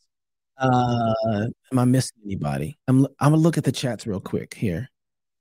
On the chats, a mixed comments. Boy, Lily has been working. There goes the Boniface option. Um, did I see Michael Foster? Oh, Michael Foster says I'm always starting trouble. Bro, me start trouble? Never. I would never do such a thing. Um, Anybody else who wanted to speak on the spaces before I close this up and wrap it? All right. Y'all heard my position. Dave Reese came in and topped it off. I've enjoyed the conversation with you guys. Not quite a marvelous. Somebody's dropping in. Who is this? Bailey Robbins. Bailey, you have the floor. Before we wrap up, you get to be the last speaker of the day. But if you don't talk, Bailey, Oh, sorry. there we go. It cut off the first part of what you said there. I apologize. I was trying to get a quick question in briefly, if that's okay. I got in kind of halfway through, and so I didn't get to hear the first part. So maybe this has already been brought up. But just something that my family is working on, something similar to what's going on up in Moscow, but in a different part of the country. As far as getting involved in government, networking with other good churches, trying to spread the gospel in multiple different ways. And they're in the process of networking with different churches and different organizations within the region they're living in to try to support good people in government, support people to run, and support people who are actually doing the right thing in government. So we continue to glorify God through local policy making. I guess my question, as far as this whole 40-year plan thing that you're talking about, everything that my family gets involved in is a little messy. We're pretty effective, but they get kind of messy. And so it does. We don't really necessarily have a drawn out plan on how things are going to work. We're just in the kind of the planning phase of supporting different people and getting people involved who we know would be good in these public spaces. Do you have any recommendations, suggestions on how to be more effective as this kind of thing is starting up? Does that question make sense? I know that I kind of... Yeah, I'm going to try and help. Yeah, it does make sense. And I'm going to try and see if we can put some parameters on it so we can speak less general and more specific. So here, let me start with what my position was. My position was Pastor Wilson made an argument to someone to come out to Moscow to taste and see. And my point is you can't make an argument to come and taste and see if you haven't been building anything. And so the whole point, I'm going to ask if you mute your mic for me there. I'll let you jump back in just a second. Yeah. I got you. My whole point is that these are arguments that are 40 years in the making. you have to have started, and he started with being faithful as a husband, and then he started being faithful as a father, and then he started with the school, being faithful there, and then giving Christian kids a Christian education, being faithful in his church as a pastor. And as he took responsibility in those areas, God blessed him to be able to have authority over those areas and others. And Reese is in here too. If Reese, if you want to answer, be able to come in, I'll let you come in, and I know you guys much to say on this. But so if we're talking about like, okay, I'm not necessarily talking about getting involved in politics, although I do support the idea, and I think you're a Christian nationalist. But my point is to say that all the power isn't in one place. The power that God has given you to engage with is a place that you can take responsibility over right now. Where is it when you walk in your living room door, when you come home from work, where are the places you take responsibility? When you wake up in the morning and you go to your job, are there places there that you can be taking responsibility? There are all sorts of places. And I think if we start doing those faithfully, doing those well, all the other opportunities start to present themselves. And I use this example of, Megan wants to give you a chance. Just a second. I use this example. If you watch, what was the film? My head right now. I'm sorry. If you watch Zorro, the first Zorro, Zorro is trained by the old Zorro, but he wants to get the guy that killed his brother, and so he keeps on trying to go after this guy who killed his brother. And the old Zorro says, no, no, no, no. And he takes him to his training room, these 3 or 4 different circles, and these circles are small, it gets middle size, and then that one gets a little bigger, and then the last one is super wide and it's open. And he tells the new Zorro, you only worry about what's in this circle, this small circle, that's your world. And until you master that world, you don't get to go into any other circles. You master this circle, and then as you master that, you mastering it opens up by just the way the world is made in default into this other circle. And then you master that circle. And then that circle, as you master it, all the moves you're doing to master these circles, fighting in the circles, it opens it up until the person who you want to get to, the place you want to get to, is in your circle. And right now in America, where we're at, a lot of the problem that we have is that we are able to reach in a lot of ways that circle where we think that all the power is at. That's because we ain't ready to have that office yet. We need to start in a small circle and work our way out as we're faithful. David, do you want to add anything to that?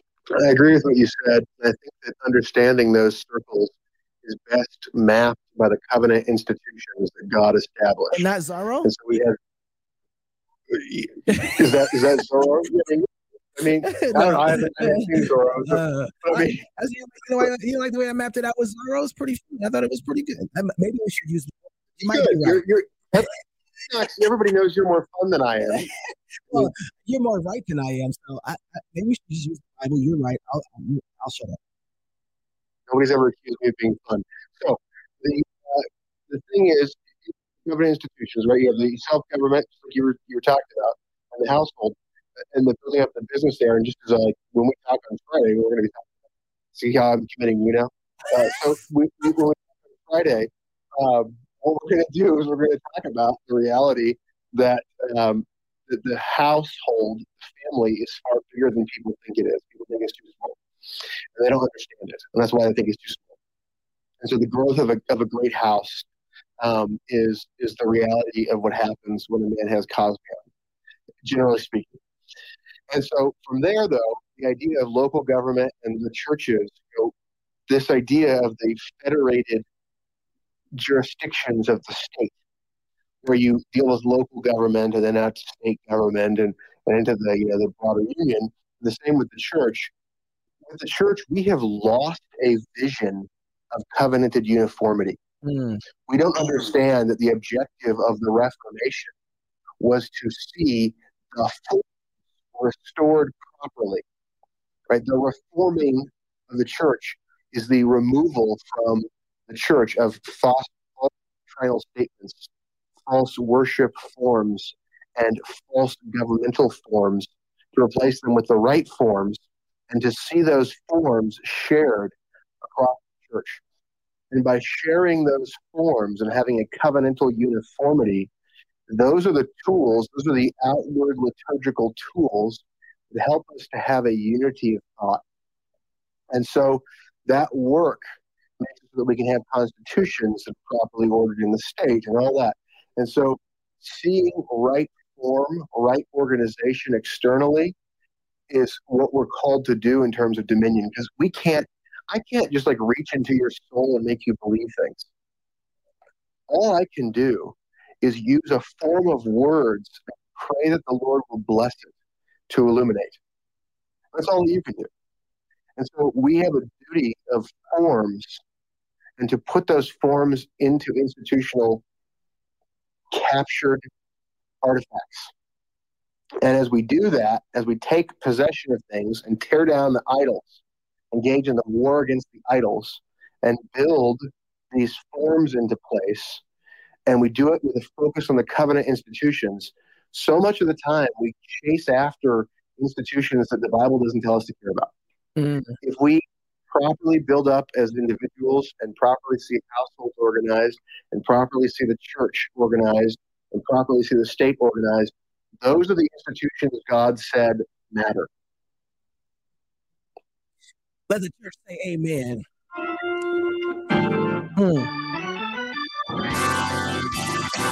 All right. I see my sister, Miss Haney, up in here. I got to let her in. Miss Haney, you have the floor, Megan.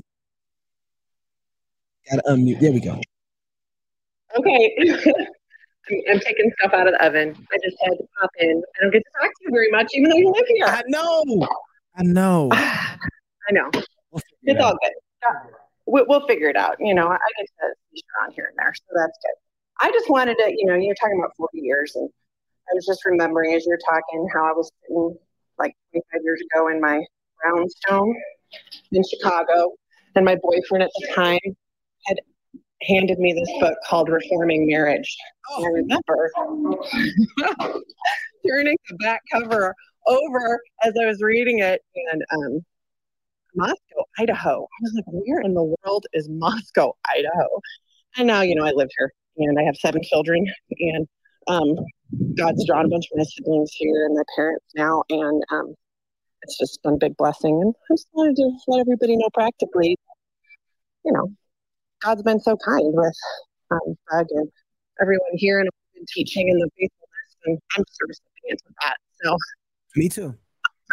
This is so fun that you're doing this, and I popped on Twitter, and I like to listen to other things while I'm cooking and not my own thoughts. So thanks for all the bolstering. I appreciate it. I'm glad that I could be a distraction for you, sis. At least I'm good for something. It's a good input. I really appreciate it. I have to listen to. I just like to listen to all the things.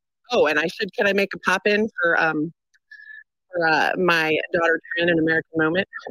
Yeah. Told you about this? No. So my oldest is at NSA, and she went out to DC for the summer as an internship, or as an intern, and she worked for a group called American Moment. You guys go follow them. They're doing a lot of interesting things at the federal level, and she got to be a part of that. Well equipped.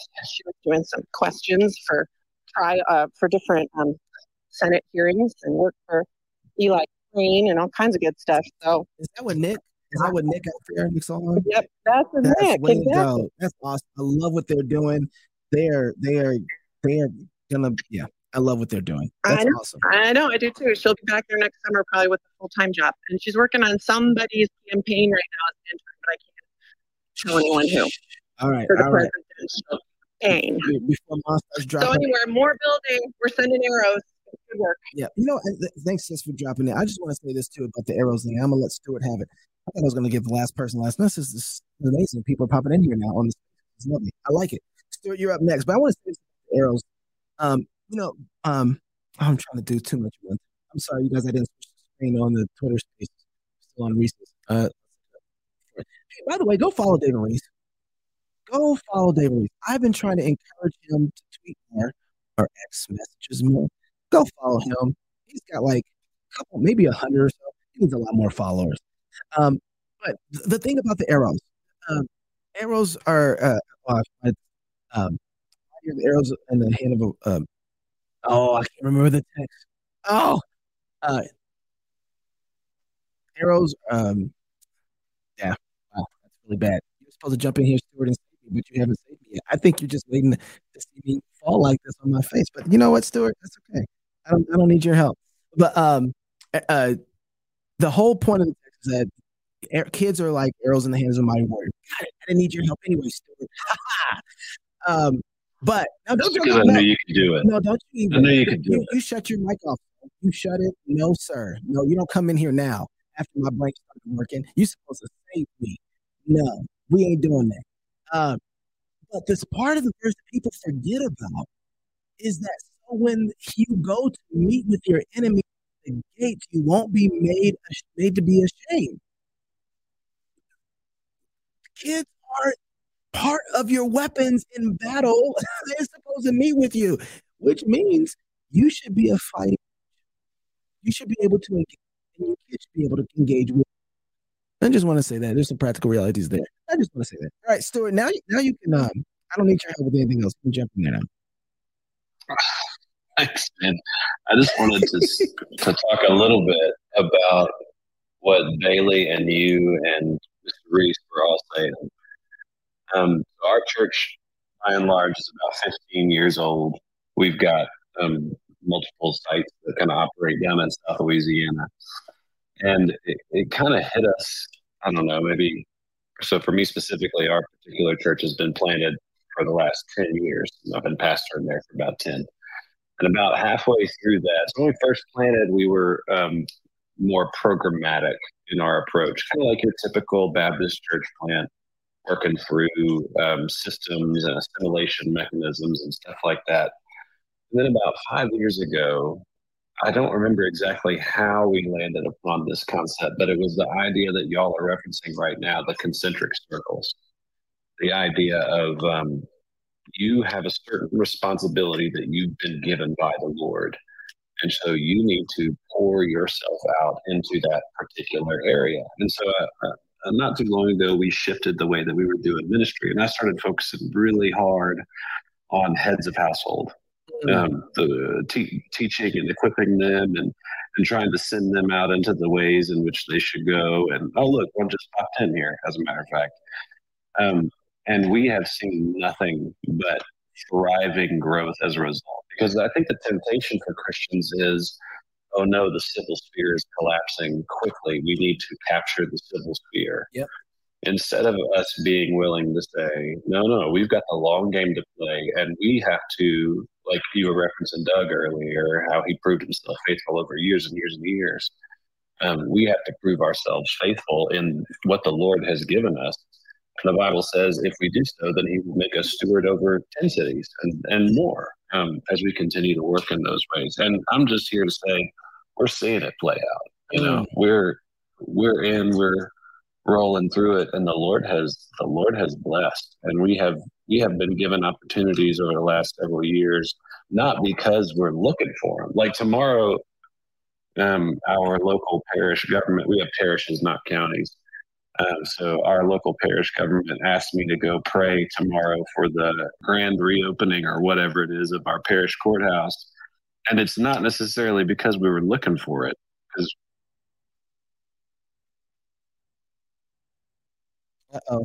those concentric circles that you're referencing. Does that make sense? Yeah, that did. You dropped out for a little bit there. So I had let somebody come into the space who's thinking that they were going to talk, and I thought I vetted this person.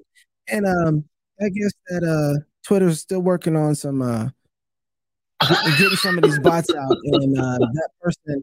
Yeah, so that's what happened. There's all over. Yeah, we're on streaming everywhere. So that's what happens when it's live. It's really legit. So yeah, it's live. It's for real live. Yeah, because I would have absolutely cut and edited all that out. All right, but. I'm gonna have to figure out a way to need a screener. You know, we need a screener here, Elon. Can we get a screener? I need to be able to screen calls before we're doing it. Okay, Andrew. Hey, how you doing? Stuart, before you go, Stuart, really appreciate what you're doing. Everybody, Stuart's from page 50 marketing company. If you have a company that needs to be marketed, go check out Stuart and what he's doing. He gets what he gets. I'm very grateful for the work he's doing for us. We're across politics for marketing for us. I'm very grateful to have him. And he doesn't have a whole lot of followers either. Lindsay on YouTube says minions. Amen. Amen. That's what happens. Anyway, go follow Stuart on X as well. All right, Andrew, please don't be a bot. Knox, I'm actually you guys help supply all your Apple product in Wisconsin. No. Let me hold on now. May the Lord God bless you real good, and may your tribe increase, my brother. Very grateful for you because oh man, it's very good to talk to you, Andrew. Thank you so much. I'm glad to be able to tell you that in front of everybody. Yeah, you betcha. I'm blessed to be able to be a part of it. The one thing that it struck me as you guys were talking was the idea of these things we're investing in, family, our own souls, our churches, our communities, and it's all when you drill down to it, and on every level, even on a microscopic level, you drill down to these things, and it's all about kingdom. And even on a DNA level, the kingdom shines brightly. Whether it's changing a diaper at your house, or helping people greet people at church, or any of these what we would even say small things. And I think sometimes we're tempted to even look for really big things for significance. Yeah. And we forget that the kingdom of God is like a mustard seed, and we should be really, really joyful whenever we get a chance to just provide a mustard seed. So, amen. Man, appreciate you. I heard half of what you said because I was too busy thanking God for all the Mac Minis and other pieces of equipment that you have helped us here at the studio. Very grateful for you, brother. But no, you're right. Being able to, with my kids, I try to teach them to be faithful over little things. And as they're faithful over little things, I try to do the kind of thing that God does. I leave treasures in the places that where they expand their territory.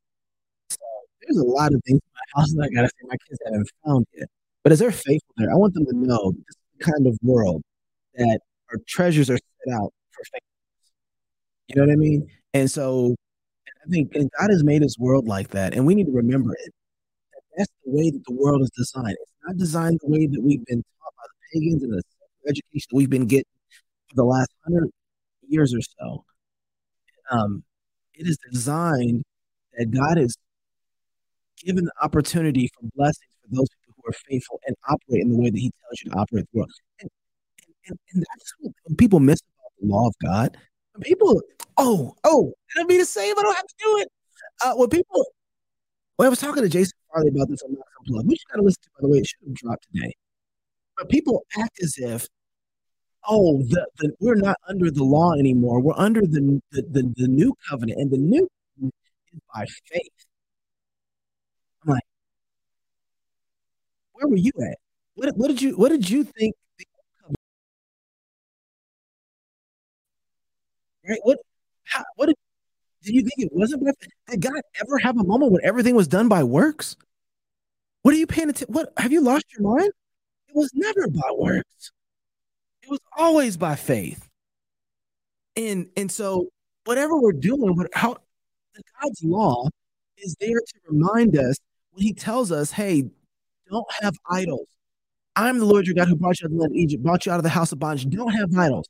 You should love the Lord your God with all your heart, soul, mind, and strength, and love your neighbor as yourself. God is telling us the world works like this. This is how it operates.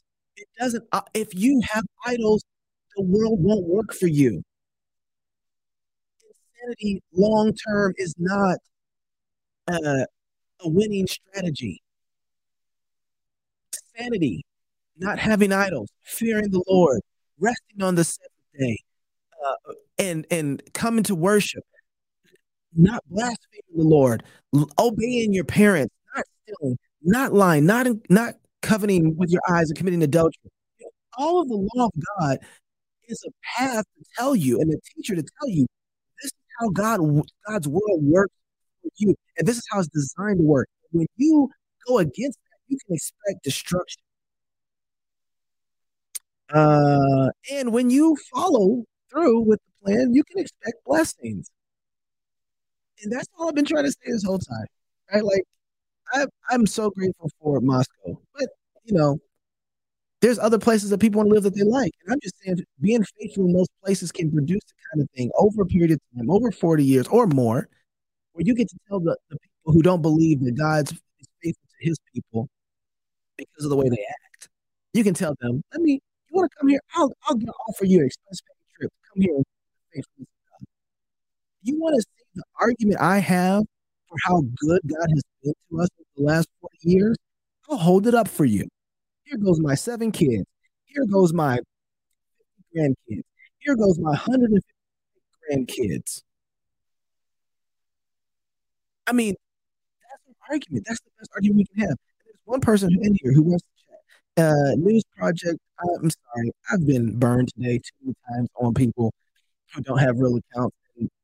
I'm just not doing it. I'm going to have to make some rules about who gets to chat. And one of them was share the show. So I should check to see if those people should see me right then and there. All right, y'all. This is not quite a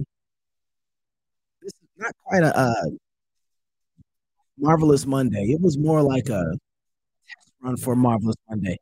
And boy, we have some bugs to work out, but we still did a show together. And hopefully, God say the same. I'm going to do another one tomorrow after I get to Georgia. I will be in Georgia tomorrow. I'll be boosted around at G3, and I'll give you guys an update on that. Now, David Reese texted me while we were talking, and he said, hey, we're on for Friday. Friday is Family Friday. We're going to do Family Friday with David Reese. I'm looking forward to that. So, dang, 2 hours? What is this? 2.0? Bro, Jared, it's Knox Unleashed. Hey, you guys, Marvelous Mondays, where the undoing of the wicked happens here on this show. God is doing something amazing. And Christian faithfulness is not just something that's in your head or your heart. It materializes in the real world. And the more that we're faithful to God, the more we get to make an argument, the more the argument is made about what kind of world this is and who's the God over this world. God bless you guys.